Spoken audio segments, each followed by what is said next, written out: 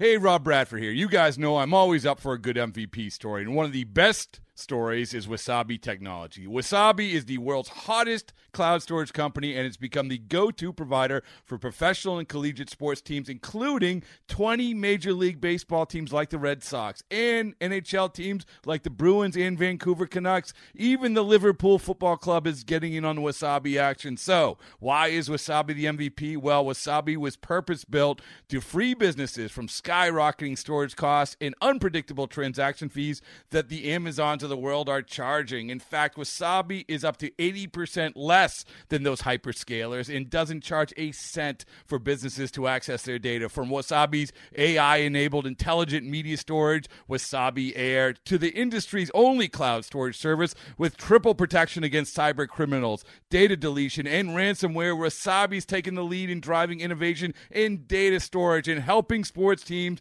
to unleash the power of their data. Wasabi, another Boston-based championship team. The following is a presentation of A's Cast, your free 24/7 nonstop destination for A's baseball. Go to athletics.com/A's Cast to download the app. Restrictions apply. It's now time for A's Unfiltered with Chris Townsend. From amazing stories to colorful personalities, join us as we go in depth with the men and women that make up the Oakland Athletics organization. It all starts right now. It's time for another edition of A's Unfiltered with Chris Townsend. This first interview, it was a real treat to do. Let me tell you, we were able to catch up with Trevor Bauer. He is definitely one of the most interesting guys in all of baseball. How about our old friend Ron Washington? As Ron was talking about the playoffs, Wash, such a great coach for the Athletics, but he's doing a great job for Atlanta. And then we caught up with Bo Porter. Bo Porter, who's now working for the Nationals. He was a manager for the Houston Astros. Now he's into broadcasting, but he's basically done everything, including, playing for the Oakland Athletics. We'll talk to Bo Porter. And then a local guy, Kevin Franzen, buddy of mine. He played at San Jose State, had a terrific career as a big leaguer, now a broadcaster for the Philadelphia Phillies. So we had to bring him on, get his perspective after Gabe Kapler lost his job in Philly. And we talked a lot with Franny about so many different things. But we'll lead it off. Trevor Bauer, when you talk about interesting cats in baseball, with the use of analytics, with the use of technology, trying to improve himself every single year, going to the Pacific Northwest and going up to Driveline. He's a really smart guy, and when you get to talk to him one-on-one, you realize how intelligent he is. He got traded to the Cincinnati Reds, started out with the Diamondbacks, then the Indians, now the Reds. Former UCLA Bruin, you're really going to enjoy this. Here is my conversation with Trevor Bauer. Trevor, how you doing? It's Chris Townsend with the Oakland Athletics. It's a pleasure to have you on the program. Hey, what's going on, guys? Well, unfortunately, we were expecting a lot of good games, two really good games today, but it's 11-0. The Cardinals lead the Braves in the bottom of the second inning. That's a big shocker. Yeah, that one got out of hand pretty quick. I was on a call, actually, with one of my data scientists going over a project that we're doing, and, I didn't get the game on in time, and so when I got off the call, it went a little longer than I thought. When I got off the call, I turned the game on. I was like, well, man, I missed the entire game. Yes. Yeah, I mean, it was ugly early. By the way, tell everybody about the new show you have, something that's very unique to have a player actually still playing in the game. You now on the MLB channel on SiriusXM have your own show. Tell us about it. Yeah, it's great. I'm really excited to do it. I really enjoy kind of long form conversations about baseball and just general topics, life topics, and that's kind of what we're gonna get into. Now, we can talk about fan questions, and I actually have a forum that I can answer them a little bit, more in depth than just 100 and whatever characters it is now on Twitter or something like that. And we can kind of get into the nitty gritty stuff about, being in the dugout and what that means and clubhouse chemistry or, whatever it is that we start talking about. So I'm excited about it. It should be like a 2 time per month thing. I think kind of every other week is the plan right now. And yeah, the first one went pretty well. I enjoyed it. I had a lot of fun. So looking forward to the next one. Oh, yeah, it's going to be absolutely great. And I think about you and your career as, with so much technology and science that we have now, really in every single sport, some players want to utilize it, some players don't. Some guys just want to be see ball, hit ball. At what point in your career did you say, this technology, it can really help me be a better pro?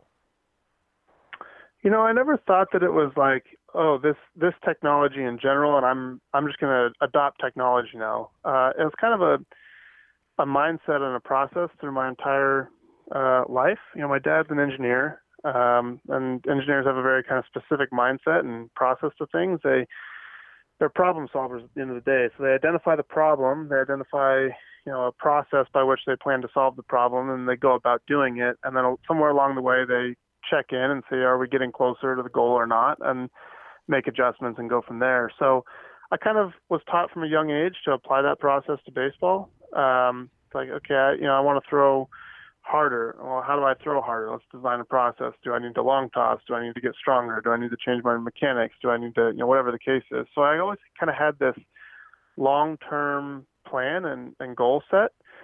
And then it becomes really easy to adopt technology, because if I'm trying to throw harder and there's a piece of, there's a camera technology out there that can allow me to see how my body's moving, or maybe it's to digitize how my body's doing. Maybe I go throw a bullpen and it gets, digitized in 3 dimensions, and I can compare my delivery to someone like Nolan Ryan's. That gets me closer to throwing harder. That gets me closer to being healthy. That gets me closer to whatever, having success in the big leagues or at college or in high school or whatever my goal is at the time. And so the technology isn't a big yes or no question. It's just a tool to kind of help me on the process that every athlete goes through. We all want to get better. And some guys do it through, talking to old school guys and learning the game experientially and experimenting. Some guys do it by using cameras. Some guys do it by, visualization and meditation. There's a lot of different ways to do it. So technology to me is just a tool. Yeah, I was so surprised that baseball was so late to the game. My brother's a golf teaching pro and has talked, we've had him on the show, and they started using TrackMan back in, it was like late 80s, early 90s at Titleist down in Carlsbad, California. And what TrackMan was to do was to show how the equipment works so they could sell more equipment, right? And to think that baseball was so late to this process. And, one thing that we've talked about, and now you're with the Cincinnati Reds and the former pitching coach for Vanderbilt is the fact that a lot of this technology was being used in college before it was used at the pro level. Yeah, no doubt. Baseball is generally just way behind. I think, one of the problems, not problems necessarily, but one of the hurdles to really advancing at a fast pace is how many people are involved in organizations. And it has to be that way. You have 6 levels of 25 players plus, some development leagues, and you got to have people to staff all the levels. So you have 5 or 6 coaches at each level, and then you have coordinators, and you have medical staff. And so there's just a lot of people that go into running a successful and high-powered organization like that. But the problem with that is you have a lot of different opinions, a lot of people to clear things with. You have to talk to a lot of different people that get everybody in a room and try to come to a conclusion where, a college staff might have 3 or 4 coaches on it that just decide, what, we're going to go this way and we're going to implement it, or we're going to try this, or we're going to try that. And so those smaller organizations can move a lot quicker and try a lot of things and innovate a lot faster than larger scale organizations like pro organizations can. And that's one of the things that's, so encouraging about what the Reds have going on right now is they've made a clear choice to go hire people that have innovated, that have moved quickly, that understand a lot of these things. And instead of trying to develop everything in-house and develop everything themselves and go through that time, that kind of time sink of having to do all that and learn all that, they're bringing people in that have already gone through it and have a lot of very valuable information that can accelerate the learning curve of the organization. That's Derek Johnson, it's Donnie Ecker, it's Caleb Cotham, and now Kyle Bodie, and the list goes on. There's a lot of people there, and I don't mean to exclude anybody. There's really is a lot of people there that are very smart and kind of have come from more of the private sector of baseball, and have a lot of good innovation and experience doing those types of things and using data and player development and stuff like that. I'm glad you bring up the whole thing about the minor leagues, because having some buddies who played in minor league baseball, talk about the frustration. Let's just say you're a hitter, right? You're hitting in Double-A, so you got a hitting coach in Double-A, and he's telling you one thing, and then the roving hitting instructor comes in. He might tell you something else. It just seems like they're in an organization, like you just said with the Reds, everybody being on the same page. If you're not on the same page as an organization, you can be getting a lot of different messages from different people. It's one of the biggest inefficiencies in the industry. You know, baseball is this multi-billion-dollar industry. It's massive, right? But if you look at the way that things are run, a lot of times it's no other business in any other industry would ever run this way, because the business wouldn't exist. Because what you have is you have a lot of different employees, and I'm not trying to single out anybody by any means, or it's just kind of a global issue, and so please don't take it as that I'm trying to talk negatively about any organization or anything like that. But you have a lot of people that a lot of times don't kind of really follow what their boss tells them to do, or their boss doesn't really have a specific goal or job description. There's no real policy. And so what you end up with is a bunch of different people with opinions and trying to help and trying to do good for the players, but they explain it differently. It may or may not be backed by data. It may not be the right thing to do. It might not be the problem that this hitter or pitcher or player is really having, and so you're not solving the issue, and it's just this kind of cluttered, unorganized kind of hodgepodge of information and good people trying to do good things, but maybe not in the best, the most organized or best way possible. And businesses that function like that outside of athletics or in just other areas of life crumble very quickly, because you can't grow, you can't scale, you can't get enough done to compete. And so, like you said, being on the same page and really having a policy. This is how we develop pitchers. We're going to do these things. We're going to measure them this way. We're going to every year we're going to take a biomechanics analysis of them. We're going to have actual data behind them. Or this is how we develop hitters. Let's get some eye testing done. Make sure that their vision is fine. Okay, let's make sure that they're developed physically in these measurable ways. Now you have a process and a guideline by which you can plug a player in. You can evaluate what he does and doesn't do well, and then you have a process by which you can help fix it. And then everybody in your organization can abide by that and say, okay, well, here's this guy's plan, and I think I have some information that might help him throw a slider. So when I go work with him, I'll talk to him about throwing a slider, but I'm not going to talk to him about mechanics or his mental game, because that's not what he needs right now. That's not part of the plan. And so that's how I'd like to see baseball, run more. I think it would be much better for the athletes in general, because an organization could then tell them, this is what you need to get better at if you're going to advance in our system. Where a lot of times, right now, you have all these guys coming and talking to minor league players, and they're trying to listen to all the coaches because, well, man, if I make a coach mad, they're not going to move me up. And then they get messed up, and then the coach is like, hey, just stick with it. And, if you're a good teammate and you work hard, things are going to work out in your favor. But the organization at the top level has no intention of moving that player up past A-ball or Double-A. They view him as an organizational, kind of filler sometimes, or maybe regardless of the skill set or whatever, however messed up he is, they're going to move him because he's a high draft pick, or they like him, or whatever the case is. And so then it becomes very confusing and frustrating for the majority of minor league players, because they don't know exactly what they should be working on, and they think they're working on the right things and doing the right things, and then they're not getting moved up. And then, they see a guy with a 5 ERA get moved up when they have a 1, and they're questioning why did that happen? And it's like, oh, they just don't like me. And it's like, yeah, that's partially true.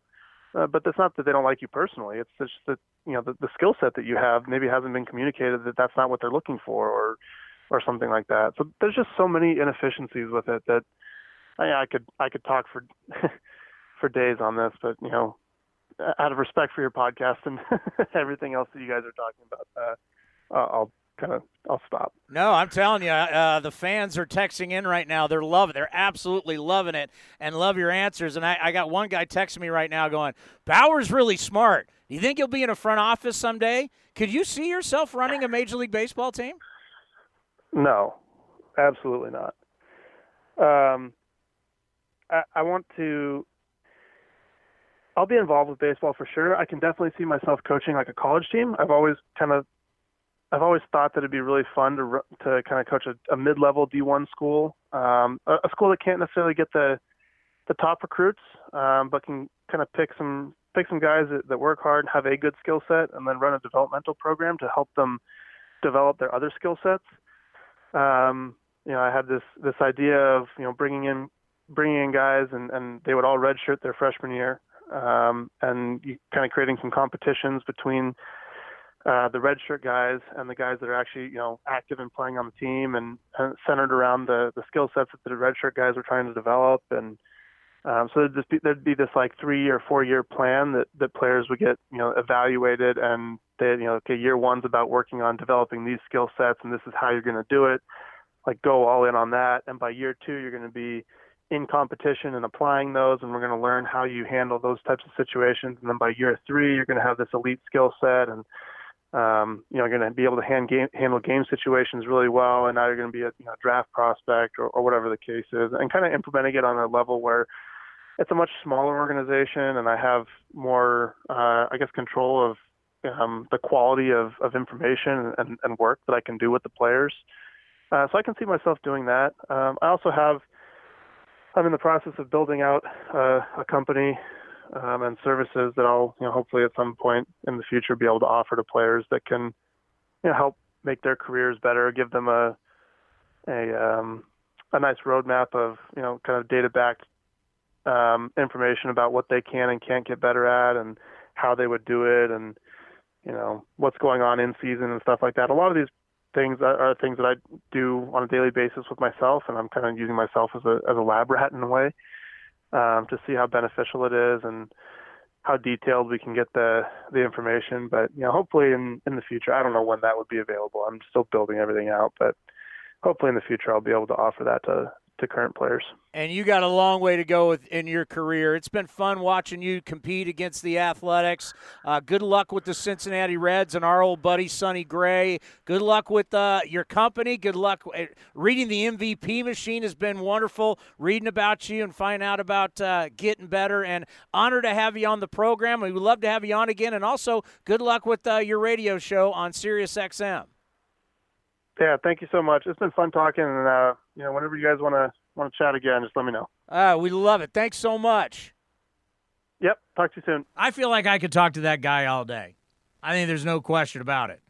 We were only supposed to keep the interview to 15 minutes based on what we did, but he would have kept going, but we know the Reds had the request. You could tell, and we're going to have him on again. He's a smart cat, no question. Also a smart cat, one of the great coaches in A's history, and now doing a bang-up job with the infielders and the third baseman for the Atlanta Braves. They were getting ready for a big game, so we had to have Wash back on the program. Here's our conversation with Ron Washington. Well, now joining us on A's Cast Live, he's one of the great coaches in Oakland A's history, and now he's doing a great job with the Atlanta Braves, and third base coach, infield coach, Ron Washington is with us from Atlanta. Wash, how are you? I'm doing well. How are you guys? We're just having a lot of fun watching the playoffs, and what a dogfight you're in, and it's a Game 5 in Atlanta. You have to be really excited about this one. Well, very excited, I think opportunity presented itself that we had a chance yesterday to end it, but, we playing a team with a big tradition in the St. Louis Cardinals, and when we started it was 5 games, and now it's 5 games, and tomorrow is winner takes all. And just looking at the makeup of your club, Wash, I mean, you got some great young talent. Then you mix in some veteran guys, and how much we love Josh Donaldson from his time with the A's. It's a real nice mixture you have down there in Atlanta. It really is. The older guys keep the young guys in check, and the young guys keep energy on the field, and it just mixes quite well. And as I said earlier, not only are they young, they can also play. And I think about this series where tomorrow you're going to want to see the starters go as deep as they possibly can, because relievers have pitched 37% of the innings in the series, and they've allowed 53% of the runs scored. So talk about how tomorrow, just whose bullpen can survive Game 5. Well, as you said, the two guys that are throwing tomorrow, I do believe that Fody going to take us deep into the game, and I know the St. Louis Cardinals believe that Flaherty will take them deep in the game. And if it comes down to a bullpen, I got to take our bullpen. They've been tremendous all year for us after we gotten it straightened out. So, but the game is played between those lines, and you know how it goes. It's going to come down to which one of those starting pitchers can tame each team. And we just got to wait and see what happens after that. But I do believe Fody going to throw us another gem, and we'll see what happens from there. What's the home field advantage like in this new ballpark there in Atlanta? Well, I don't actually think we feel no home field advantage. The home field advantage is the starting pitcher and how deep he can go in the game, especially when you're in the playoffs. So, I just think we have to come out tomorrow, and when Fody puts the ball in play, if it's an out, we got to get the out. And when we get an opportunity to, make Flaherty shake a little bit and maybe have an opportunity to score some runs, someone has to come through. And it's going to be going back and forth. As I said, you're playing two teams are playing with great tradition. Baseball obviously has changed dramatically since you played, and it's changed over time as you've been a manager and a coach. And I think about Acuna Jr. getting on second base with nobody out. And a lot of people think, well, Albies, maybe he should be bunting there, get him over to the third. But obviously, people just don't bunt anymore. Do you like this type of strategy that's going on today in baseball? Well, I understand why they don't bunt. But I think when it comes time in a ball game that bunt can determine whether you have an opportunity to win or lose a game, then I think you have to try to get that run to the third. But, whether you bunt or whether you let a hitter swing, it's actually out of my hands. I'm not sitting in that seat to make that call. And I think about sitting in that seat. You know how tough it is. What's it like managing in a game where it's winner moves on, loser goes home? Well, you just have to believe in your personnel. And I think when you show up to the ballpark the day that you play that winner takes all, that has to be your aura. And your players is going to follow the leader.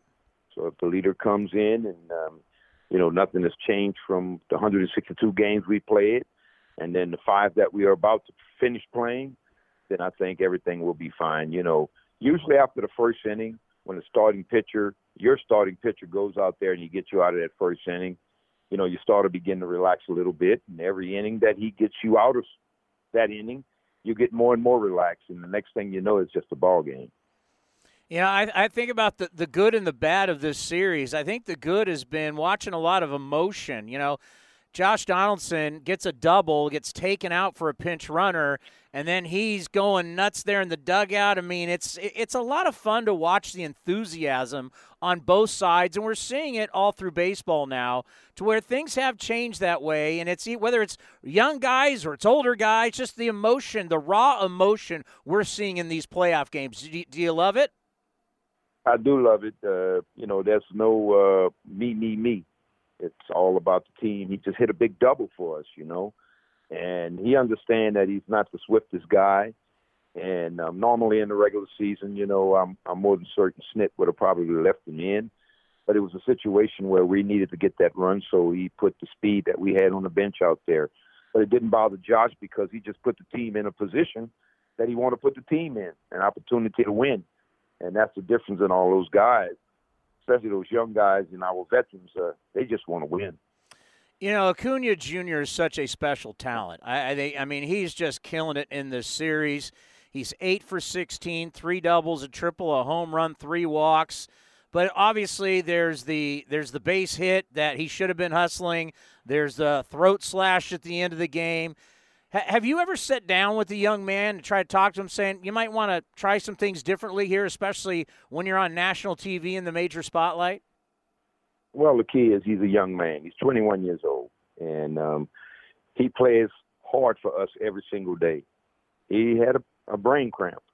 And, all you can do is keep talking to him. He's 21 years old. By the time he's 23 or 25, he'll quit having those type of moments. He'll be able to understand how important he is to his teammates, and the way he carried himself resonate with them. So all we do is talk to him. It's a teaching moment, and that's all we took it as, a teaching moment. We are the Atlanta Braves, and we don't roll unless we got a Kuna at the top rolling with us. So, you talk to him, and he's 21 years old. I know he played like he's 25 or 27, but he's just 21, and sometimes his emotions get in the way. He hit a ball, and he thought he hit it out the ballpark, and he was going to pimp it, and it didn't go out the ballpark. A lesson learned. But as far as teammates and coaching staff and everything like that goes, we with Ronald Acuna and going to be with Ronald Acuna for a long time. He is a player. No, I take that back. He is a player. He is so special talent-wise. Who would you compare him to, who you saw in your career, who you coached with or against? There isn't anyone that I can compare him to, because I've never seen a talent like that at 20 years old. I mean, he does it all. He can run, he can field, he can throw, he can hit. He can hit with power. And all he has to do is continue to mature in the game of baseball. And the things that people want to criticize him for when he make a little mistake, they're going to actually love him because of the growth that he will gain because of going through that. Sometimes you go through the game of baseball and they don't treat you right. And sometimes you go through the game of baseball and things happen the way you want it to happen. He made a couple of mistakes mentally, but he's back. And all we want to do is keep him back. And when he go off the track again, we'll get him back. And we'll get him back as many times as we have to, because he's that type of player, and he's young. Josh Donaldson is playing near home. And, been banged up the past couple of years. Just coming back to the Braves and having the year he's having, just what has this year been like for JD? Because, as I said earlier, you know how much the A's fans love him. He's a difference maker. He really is. He's a difference maker on the defensive side. He's a difference maker on the offensive side. He's a difference maker in our dugout. He comes to play. He comes to win. He comes to beat the opposition. He holds his teammates accountable. He want to be held accountable. Those are the traits of a winner.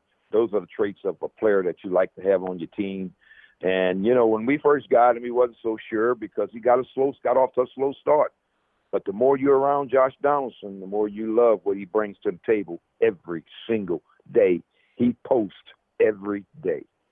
Yeah, that's one thing. I mean, he comes in with like a football mentality, and he is ready to rock, and he's a guy that can police that clubhouse. It was a lot of fun covering him. I didn't ask you this last time, but you were so close to winning a World Series as a manager. Would you like to manage again? Definitely would. I do believe that if a general manager can convince an owner that I'm the guy to lead the way, as a group, I'm more than certain we can get back to the World Series with me at the helm. I have no doubt about that. It's just a matter of someone giving me another opportunity to do it, but I certainly want to do it. In the meantime, I just pass my wisdom and knowledge along and try to help the group that I'm with find success in the game of baseball the way they want to. Well, like I said, JD's loved here, and you're loved here, and all the A's fans are going to be pulling for you tomorrow. Good luck in Game 5, Wash. Should be a lot of fun. I expect a lot of electricity there in Atlanta.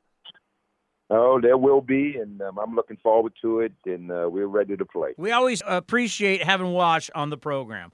Bo Porter, well, he's kind of done everything in baseball. Whether it's as a player, he's been involved as a manager, as a coach, now in broadcasting, and covering the Washington Nationals and really giving us a good perspective on the Nationals. And we get his thoughts on his time in Oakland. And also, he played football and baseball at the University of Iowa. Here is our conversation with Bo Porter. Well, now joining us here on A's Cast Live, this man has done everything in the game. He played for your Oakland Athletics. He's been a manager. He's been a coach. He's now doing television for the Washington Nationals. Bo Porter joins us here. Bo, Game 5 tonight between Washington and the Los Angeles Dodgers. This is going to be a lot of fun. Yes, it is. Again, when you look at the Washington Nationals, I said this when the postseason started, they are the most dangerous team in the postseason because of you look at the fact that they got punched in the mouth early in the year. This team was humbled, and they jumped back into the fight, and they've been staying in the fight. And I tell you what, the Dodgers are going to have their hands full with Steven Strasburg and a team that basically have nothing to lose. Yeah, you think about the drama starting from the offseason where you lose Bryce Harper and, everybody's starting to question Mike Rizzo. You get off to a bad start. But, man, you talk about resiliency. I mean, that's the word you really use when you talk about the Washington Nationals. Yes, again, when you look at starting the season 19-31, I don't have the numbers in front of me, but I said this will go down as one of the biggest turnarounds in Major League Baseball history. Just the mere fact that not only was they able to make the playoffs, but win the wild card game, and now you take, the team that had the best record in the National League, the Los Angeles Dodgers, with 106 wins. You have them on the brink of elimination. I mean, it's a huge credit to Davey Martinez, to the coaching staff, to the players, to the front office, staying the course. There was many people that was calling for Davey Martinez's head and wanted him to be fired. And the organization stood behind him, and he rallied the troops. And I tell you, in a day and age where, there's a youthful trend going throughout the game of baseball, the one thing that you can look at with the Washington Nationals is the number of veteran players that they have on their team. And I've said this before as well. I think it was because of the veterans that this team was able to overcome the adversity that was staring them in the face. If you have a young club that don't have the seasoning that these guys have, from a Howie Kendrick to Ryan Zimmerman to Brian Dozier to Doolittle to Strasburg to Scherzer, these guys have played a lot of baseball, and I think it was that common voice amongst them that was able to kind of keep the ship afloat until they got back healthy and started to play better. And then once they got healthy and started playing better, because of them being punched in the mouth early on in the season, they didn't look back. Yeah, you bring up a very good point. When you're building a team, you want to have veterans, you want to have guys in their prime, and you also want to have good young guys. And I think about the time we talked with you back in the day when you were the manager of the Astros. You just had a bunch of young guys and had no chance. I mean, you really need that wave of young guys in their prime, and that veteran presence if you're going to be a great ball club. Yes, I think that's the formula. And again, when you look at the teams that have went on to win, I look at the 2017 Astros team. Carlos Beltran was probably one of the best acquisitions for that team, even down the stretch when he wasn't, the premier player that he was in his prime. It's that common presence and his ability to mentor the young players. When you have that presence on your ball club, I think it gives your young players the opportunity to develop faster. I think when you look at the Nationals and you bring Parra in, it's no secret when Parra joined this team how Juan Soto, Victor Robles, and those guys took off because he was a veteran guy that they looked up to, a guy who has a lot of wear on his tires, and he's been where they're trying to go.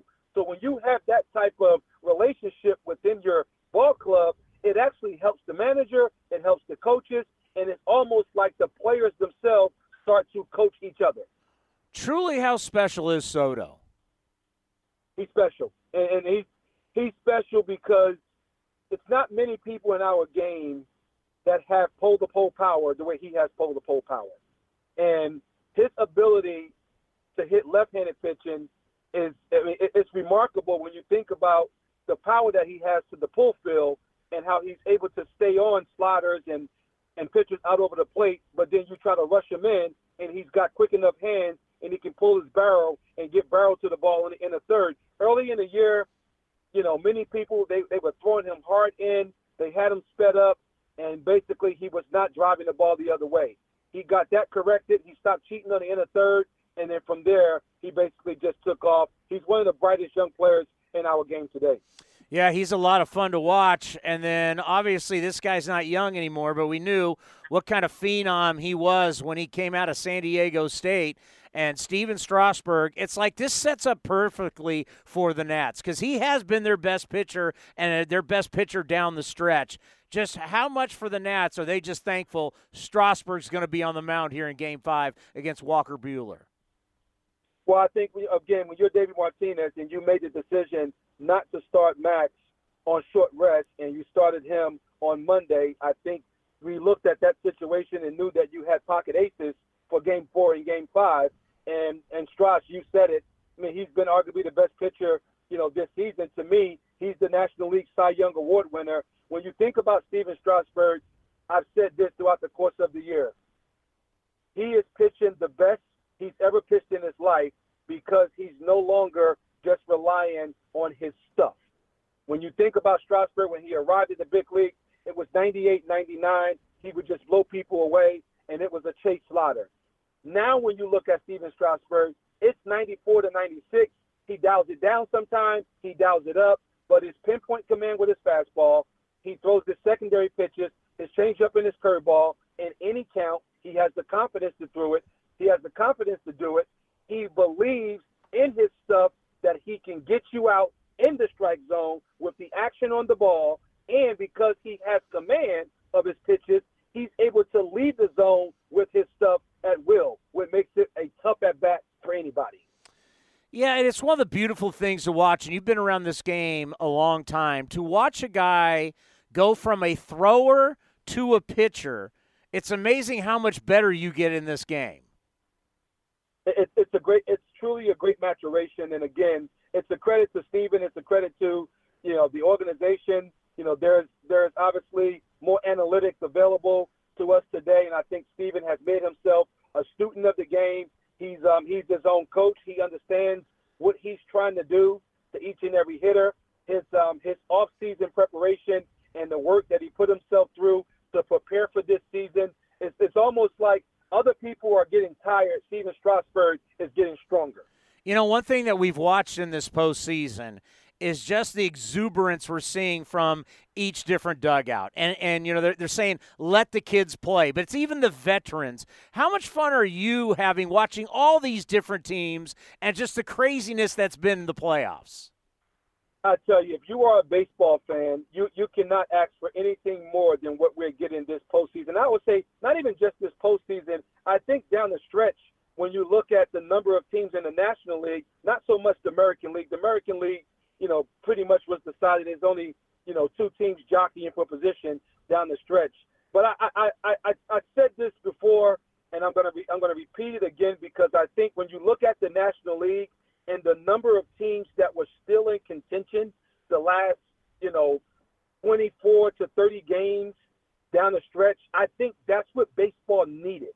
I think we need that for competitive balance in our game. I think we need that for our fan base so that the fans, there is an opportunity where every fan can show up opening day and feel like, my team has a chance. So, for me, I'm a baseball lifer. It is absolutely great. I love the fact that we have, 3 Game 5s. I think it makes for great drama. I think that the game has never been in a better place. Yeah, you think of the two favorites, the L.A. Dodgers and the Houston Astros are both in a Game 5, so the competitive imbalance is definitely there. And what do you think it's like to be in a game like that when you're, because the Athletics just dealt with that where they were in the wild card game, but in that game where it's winner take all, winner you move on, loser you're going home. Yeah, well, unfortunately, I was a part of one Game 5 when I was with the Oakland Athletics, and we lost to the New York Yankees. It's not a good feeling, I'll say that, being on that end of it. I think for the teams that are the underdogs, say the Tampa Bay Rays or the Washington Nationals, I think all of the pressure is squarely on the favorites. I think if you're the Houston Astros, the fact that you dropped, Game 4 and now you find yourself tied, with a team, again, that has nothing to lose, everybody expects you to beat them. I think all the pressure is squarely on the Los Angeles Dodgers and the Houston Astros. You know, I think about your college career, pretty amazing. You're a Hawkeye at the University of Iowa. You played both baseball and football, and you were all Big Ten in both sports. Talk about that. That's not easy to do, Bo. That's pretty amazing. Yeah, it is. It's I tell you what, I tell myself this. I was very blessed to be able to play for, two of the greatest coaches in college football and baseball, Coach Hayden Fry and Coach Dwayne Banks. But University of Iowa was a special place. They took very good care of me. I didn't have to play fall baseball and spring football, so I was able to play, both sports and just concentrate during the season and graduate with my degree in communication studies. But no, I mean, it was something that coming out of high school, there were some schools that didn't want me to play both sports. I hadn't made up my mind whether or not I wanted to commit to one sport or another. University of Iowa was one of the schools that came in, and they were, adamant about letting me play both sports. They had Damon Hughes at the time, who was one of my best friends. He was currently playing both sports at Iowa, so that was good to know that they already had somebody playing both sports. But I was very thankful, very blessed, and played with some great people, and go Hawks. Yeah, I haven't heard Hayden Fry's name in years, but what a great coach he was for all those years for the Iowa Hawkeyes. And another thing I want to ask you about is you're a part of the whole free agent camp in Major League Baseball, where guys are older, they're not getting the offers, they're trying to stay in shape. When you're coaching guys like that, what was that experience like? To me, it was just like running spring training. I mean, I've run spring training many times before. And, that's one of the things when Tony Clark called me and asked me, to do him that favor that they were thinking about putting this camp together, the first thing I said to him was, the only way I'm going to do this is if we're going to run it like big league camp. And, to his credit, the Players Association and all of the guys that actually came to the camp, a man to a man. And I said this when we had the camp, I think it worked out as a win-win for everybody, because the players that were signed out of that camp, when they made it to their respective teams or organizations, they were ready to play because of the way we ran the camp. We had great coaches there, and the players were well prepared when they left camp. Bo, we'll end on this. I'd love to see him manage again. Is that something you'd love to do? It's definitely something I would love to do. I think history will show you that, most guys, their second time around is much better. I had a great learning experience in Houston. When you look at the number of jobs that are out there, I'm not a self-promoter, so you're not going to see me, promoting myself around baseball. I think most people that know me, they know my resume.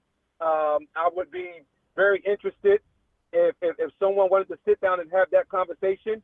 It's something that I do desire to do, but I think it's all about finding the right fit of one where I'm at and where the organization is at. So if that happens, I'll be, more than welcome to have that conversation. But again, I'm enjoying what I'm doing. I look at what I'm doing right now, and I factor it in with all of the other experiences that I have as a player, as a coach, as a manager, as a front office executive, and now doing the media side of it. I actually wish I would have done this media side before I managed the first time. But, you can't go back in time. You can only go forward. And if that opportunity presents itself, what I can say is that I'm much better prepared today than I was even the first time I managed in Houston. Hey, Bo, we really appreciate the time before this big Game 5 between the Nats and the Dodgers. Continued success, and we'd love to talk with you later on during this postseason. All right, you guys just keep me posted and let me know. I hope he gets another shot, because obviously when he was managing the Houston Astros, they weren't trying to win, and that's very tough to try and manage a ball club every single day and flying around the country and doing all of that when the front office is not trying to win. All right, our last interview here is a friend of mine, Kevin Franzen, also a San Jose State baseball player, the all-time leader in hits at San Jose State. Got a chance to play for the Giants, the Angels, the Phillies, the Nationals, the Giants. Reminds me of Jeff Blum, because he's the kind of guy that when he played, the fan base loved him, just like Blummer in Houston. They loved him in Philly. And he's getting an opportunity to broadcast now for the Philadelphia Phillies. And we brought Franny on, local product, obviously San Jose State, Bellarmine High School, grew up in Willow Glen, to talk about what happened with Gabe Kapler and the future for the Phillies. Here is my friend, Kevin Franzen. My man, Kevin Franzen, is one of the great San Jose State baseball players, went to Bellarmine, of course, made it to the big leagues, and now calls games for the Philadelphia Phillies. Franny, how are you? What's up, buddy? Interesting things going on in the fighting city of Philadelphia. Were you surprised that Gabe Kapler wasn't brought back as manager of the Fightin' Phils? To be honest with you, yes and no. Yes, on the part of frustrations by fans, frustrations by results on the field. That's where the no surprise was. But the fact of the matter is, I was surprised on the fact that, players loved him.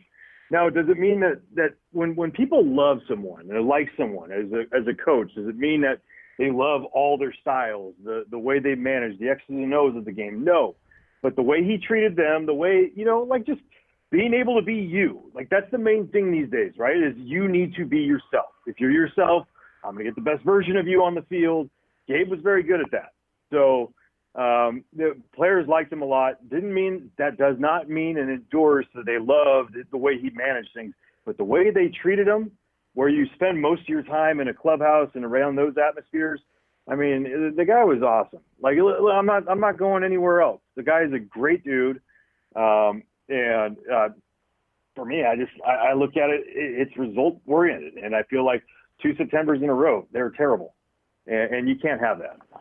Yeah, especially when you're going for it and you're spending that kind of money. And I try and tell our audience all the time, there's one thing managing down to the players and the coaches and in the organization, but then there's the managing up. You're managing up to the GM, to the president, to the owner. How good was he at managing up? Awesome. I mean, in all honesty, he relayed exactly what the front office wanted. And, you go from old school in Ruben Amaro Jr. to Matt Klentak, who's new school, new age. Everything's going to be data-driven. He was, innovative in that, and he was always available. He was always providing information. I think, like, Tony, you've been around these guys, like, in general, especially with the A's, and just look at how it's not like this is my way, this is how we're going to do it. It is a collaborative unit. Right? We could say that in so many different sports. We could stick in the Bay Area and say that's what the Warriors do. The moment that it becomes oriented by one guy in the front office and the manager, the head coach, whoever it may be, can't drop any ideas, can't bring in new ideas to the situation, then you have something wrong. Thing is that they worked well. Doesn't mean that everything on the field is going to go right. I mean, you talk about some bullpenning, decisions made during the game. Is that, Matt Klentak in the front office? Is that Gabe Kapler? I just think there's a lot of stuff. It's being a first-time manager, number one. It's not an easy gig, especially in the bright lights of Philadelphia. And I mean, you could ask Bob Melvin. I'm sure the first time he went to manage, it wasn't the easiest thing, but he makes it look easy. But, I mean, it's like there's so many things that we could say about, X's and O's, but when it comes to front office, and the way that, they love Gabe loved them, I think it went even higher than that. And I think even ownership, John Middleton liked the guy. It was just, we need more. And we need more. We're going to put it all on the next guy. If you don't win, it's going to be very Washington National-like, where, look, Dusty was unbelievable, 97 wins, 96 wins. He gets axed. Why? Because they couldn't get out of the first round. And is that right? I mean, I guess. I guess it's still on the players when it comes down to things, and the guy's got to perform. The thing that you said, and I talk about all the time here on this show and on the post-game show all the time, is, fans still want to live in the dark ages where they think that the manager makes all the decisions and he's the final word, and it's like it doesn't work that way. And everybody's applauded the Warriors for how they've done it with all the strategy. Steve Kerr's not making every decision. It doesn't. It's a group effort, and for these front offices, it's easier to replace a manager than it is to replace a group of players. And, all these we've seen it now, Franny, year after year, all these different managers being thrown out because the super smart guys in the front office, they don't want to come down and admit fault. It's easier just to get rid of the manager. Yeah, no doubt. And it's, sometimes it's the reason why you can't get rid of, the front office guys is they're implementing a lot of things throughout the entire organization, whether it's technology, which everyone says, oh, you could do that. Everyone could do that. Not everyone could do that. And to me, I see a situation with Gabe Kapler as this is where he started, right? He paved the path for the organization to get data-driven, to send the message from Matt Klentak and others and spread it all around. Now it's the next guys to embrace that and also move forward with it, right? You got to expand. We got to get something better. I always say, like, Farhan Zaidi is I mean, we all know that. He's as brilliant as they come. He needed that one more, like, sort of guy for his elixir. And what was that? It's Bruce Bochy. Maybe, like, you can never quantify in a number-driven area, like, what a gut instinct is, right? But he was able to have a year's worth with that guy. Come on. That's invaluable to guys like that in this game. And I feel like more than anything, it's easier to say it's on the next manager based on, there's a lot more infrastructure going on with those GMs, assistant GMs, and everyone involved. It's so key now for the manager. We talk like Kevin Cash is a great example, as he's got his analytic guy in uniform in the dugout. His nickname is J Money, and they all like him because they know we're trying to put you in the best situations to make you successful, which then makes you more money. And that, to me, is the real thing going on now in the game, is getting players to buy in. Hey, we're going to make these decisions, whether you're going to play today or you're not, when you're going to hit, when you're not going to hit, when we're taking you out of a game as a pitcher, putting you in. It's all about putting you in the best possible situations so that you will succeed, and when you succeed, you will make more money. That is like the real key for the managers and the coaching staffs now to get across to the players, and I'm sure you experienced that during your time as a player. Yeah, for sure. And look, they always want to put you in better, the best managers, the best head coaches. They want to put you in the best possible spot to succeed. I always laugh because almost every manager has hitting matrices, and they have this guy matches up perfectly against this guy, and it takes a little bit in account of pass. And I always laugh. I was like 7 for 13, hit almost every ball hard off of Tim Hudson, and I look at the numbers when I was in Washington, and we're going to face that damn thing. I'm going to be in the lineup. And I see the card on the side, and that hitting matrix, I'm last on the list. Because he's a ground ball pitcher. I'm a ground ball hitter. It didn't take into account what I ranked the guy. It doesn't take into account the confidence and everything. So there is that, like, hit and miss part, right? So the J Money guy, many other organizations have a guy that may be in the dugout and uniform and being able to explain it. To me, the guy's got to be he can't be socially awkward, because there's situations where players are going to get frustrated just in general and drop anything. And, like, some of those guys we know don't have the social skills involved. They're so super smart, but they're so dialed in to certain things that they can't, like, resolve that issue. Like, by the way, oh, yeah, see, I totally understand where you're coming from. It's like, no, dude, you're like this. You suck.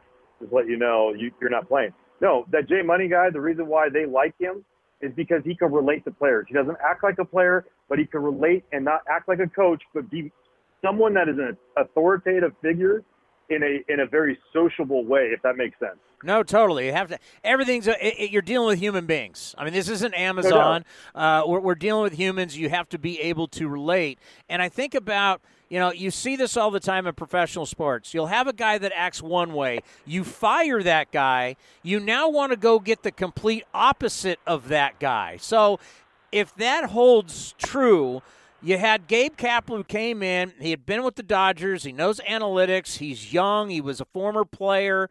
Probably the most in shape guy, maybe even more than his own players. But now do you, like, go the complete opposite and now go for a more veteran guy?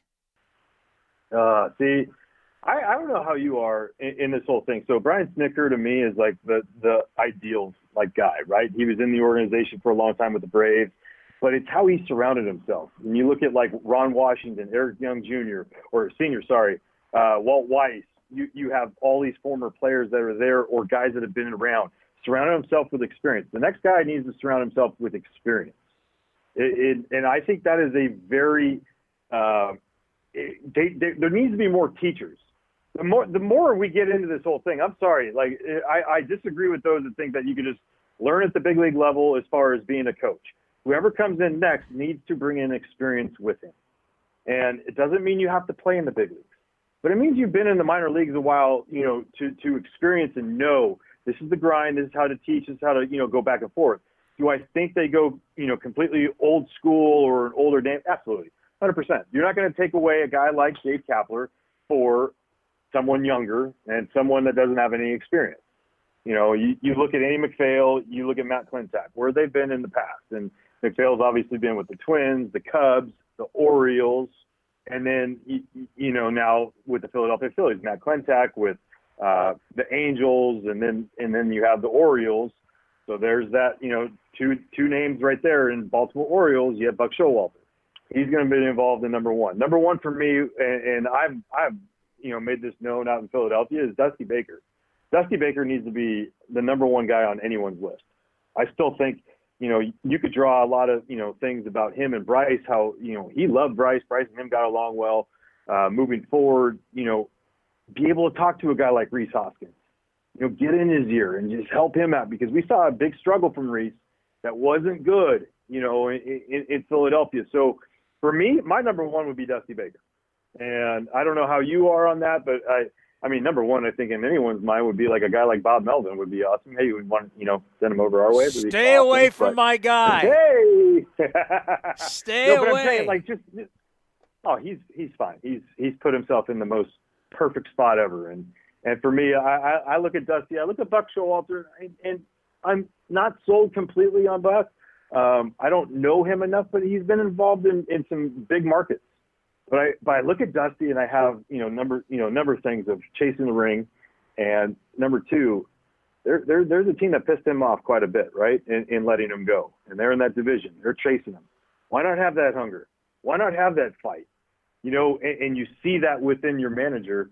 I was talking about it on MLB Network Radio today.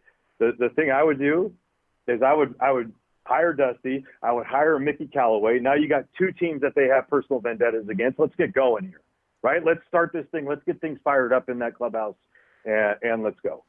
You mentioned a big market. This was your first year really officially doing the radio broadcast. You had been doing it, but now you got the big-time job. What was that like for you? Philly's no joke. Oh, it's fun. It's fun. You know what the best part is Scott Franzke, the play-by-play guy, he just tees everything up for you. And I had a blast. I didn't realize that you take home wins and losses. You take home losses more than you do wins, I think, based on the fact that you want these guys to win. I mean, your job's not on the line for it, but the whole thing is like you get a relationship with the guys. You're around them all the time. You see how much work and effort they put in. And I never realized that you did. Like, you did feel that way. And so, like, a loss does hurt. Not all losses. Some of you just get blown away. You're like, all right, whatever. But the heartbreakers, those last. And it's like, oh, man, I missed that. I'm not taking home a win or a loss. But at the end of the day, I want to call winning baseball. And I got a great experience. It was phenomenal. The fans were, for the most part, I would say like 95% positive on them. The 5%, just miss Larry Anderson when he wasn't on there. I was 2 up for a lot of them. I can't be too positive, I guess. But I got to do about, 9 to 12 innings of play-by-play at the end of the year and realized real quick how fast the game is doing it that way. And, I mean, it was the most invaluable experience. It was one that just solidified what I'm doing. As far as in my mind. Now, when it comes to the Philadelphia market, I'll let those people answer it for you. But I had a blast. I know I texted you multiple times telling you that, this is awesome. Yeah, well, we're proud of you, of course. And let's get into some postseason here. As Glasnow, the whole thing about tipping his pitches. But, Franny, here's the thing. I had him last week. Here's the thing, though. Houston at home has been doing some funny stuff for the past couple of years now, and quite a few teams have called them on it. Mm-hmm. Yeah, I mean, you can say whatever you want on that. Glasnow, I mean, it was the other day in Houston, and I've said this. Okay, so and you and I've talked about this. I've told you, how much I would watch video and all that stuff. So I think the narrative behind the tipping is one thing. Does it mean that they're having all the success? No. Number one is the Houston Astros hitters are really good. That's number one. Number two, you're a 2-pitch pitcher and you're going to tell me exactly what's coming. That's putting the percentages in my favor. All right, so you can have all the data and everything you want. Now I know what's coming. The other part that, people are like, oh, it's only this. No, you still have to execute. And then one thing that Glasnow did was early on, 98, 99, 100 down the middle. The 86-mile-an-hour curveball to Alex Bregman was up and away. It wasn't down in the zone. It was up. So he left pitches up. Now, he claims, and they claim that he, was they fixed it. He did. They did. I'm sorry, they didn't. I watched it. I'm calling out pitches because that's what I do. I mean, it's stupid. My wife hates it. She's like, I want to watch the game. I'm like, I'm telling you the pitches that's coming. She goes, okay, great. And my mom, came by, dropped my daughter off, and I'm telling her, oh, okay, here's fastball. She's like, what are you doing? Well, that's part of the thing. So the other part I have is picking up pitches, right? You know what that does? That locks you in. That locks you in. Whether you got them or not, you're dialed in. As a teammate, you're helping out. You're trying to do – it makes it interactive. You're trying to get, guys that do want to know. You're trying to help out because that's all that matters is trying to win a ball game. Well, that's throughout the season. And we saw it with Strasburg. Strasburg's doing it bad. I'm not going to tell you how, but I will say this. Watch the first inning and watch all their takes on what? On the curveball. He had it. And what did Cody Bellinger? He had 2 stolen bases in that game. What did he steal on? Both curveballs. That's coming from Dino Ebel. Where did Dino come from? Anaheim. Anaheim, we ran all the time. Even I did. And he would stand right in between the pitcher and third base, and he would lean one way. If you lean that way, you just took off because he had something. And for me, that was a telltale sign. The playoffs are. We could always say, the Houston Astros are legit. They're ridiculous. And so I'm going to sit there and say it was more talent than it was. Some other thing going on at that stadium. I want to believe that. That's what I really want to believe. Yeah, because bottom line, Garrett Cole last night could have been yelling at you fastball, and you still might not hit. You're not touching it. Yeah, I mean, it's just you're not touching it. It is Wasn't what it is. Special? It's incredible. Special. Just to see someone dial it up, and not only that, like just the execution of pitches, right? You could talk about a guy can miss with stuff. He can miss with stuff, but he wasn't missing. I mean, that's the biggest thing is like you look at the, baseball savant or whatever, and you can see the pitch tracks or whatever, and you see the dots and the spray chart on it. And it's like the middle is free. There's rarely a ball over the middle of the plate. And you're doing that with the most elite stuff in the game. Come on. I mean, he is, I can't say enough about that guy because I feel like, is it just the Astros and doing something there with the data and all that stuff? Or is it something else? Is it that, that inner belief in himself and that friendly competition he's having with the guy ahead of him and Justin Verlander? Because Verlander is great. We all know that. But he gets to feed off that. And I think that is a huge thing. That's like Strasburg. Why has Strasburg continued to get better and better each year? It's because everyone else is talking about Max Scherzer, and I'm not saying he's going to, like, look at me, but there's that inner competition he's having. And he wants to win, and he wants to be better. He wants to be talked about in his mind. I'm not talking about, like, the look at me moments, but I think he just, internally he's going, hey, don't forget about me. And I think that's a part of it. So I look at a guy like Garrett Cole going, like, this guy feeds off the moment, but he also feeds off the guy that goes in front of him and usually, for the most part, has set the tone in Justin Verlander. So you literally live like 3 minutes from me and you can't come to the A's Cast live studio?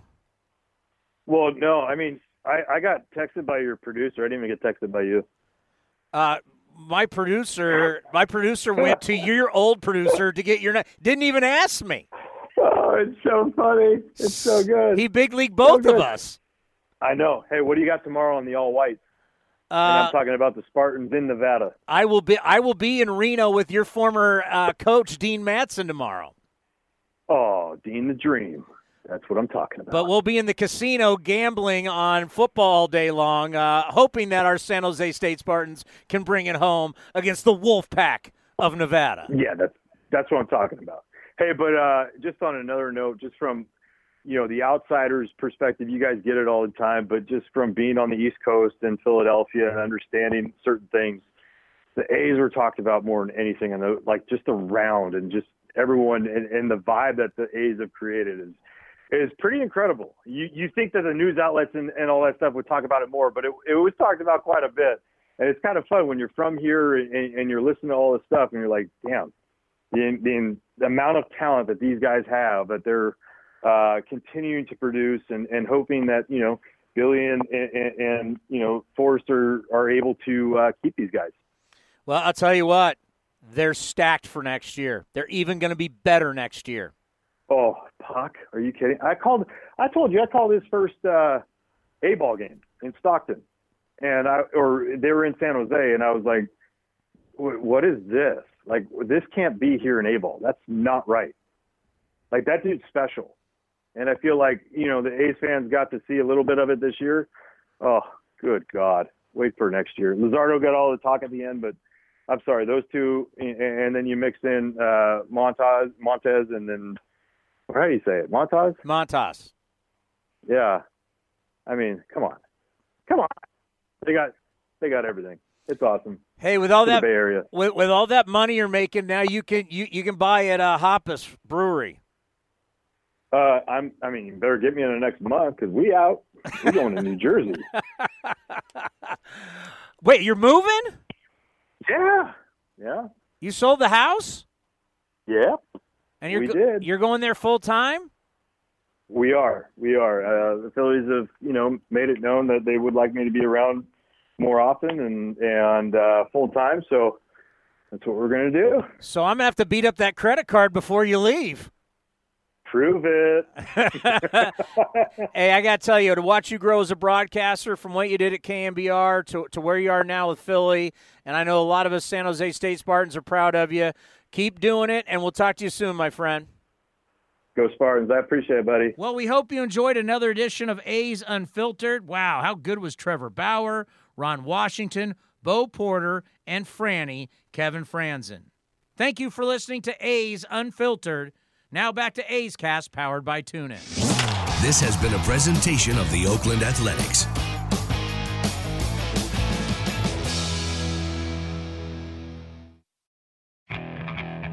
Okay, picture this. It's Friday afternoon when a thought hits you. I can waste another weekend doing the same old whatever, or I can conquer it. I can hop into my all-new Hyundai Santa Fe and hit the road. Any road. The steeper, the better. Because my all-new Santa Fe is available with H-Track all-wheel drive, so I can hit the trail without a worry in the world. Heck, with 3 rows and best-in-class rear cargo space, I can pack the whole family in with all our gear. We've got available dual wireless charging for our phones, so we'll never lose touch with civilization, and we won't lose touch with the primordial power of Mother Earth. So which is it? Waste the weekend or do something a little more epic? And conquer it in the all-new Hyundai Santa Fe. Visit HyundaiUSA.com or call 562-314-4603 for more details. Hyundai, there's joy in every journey.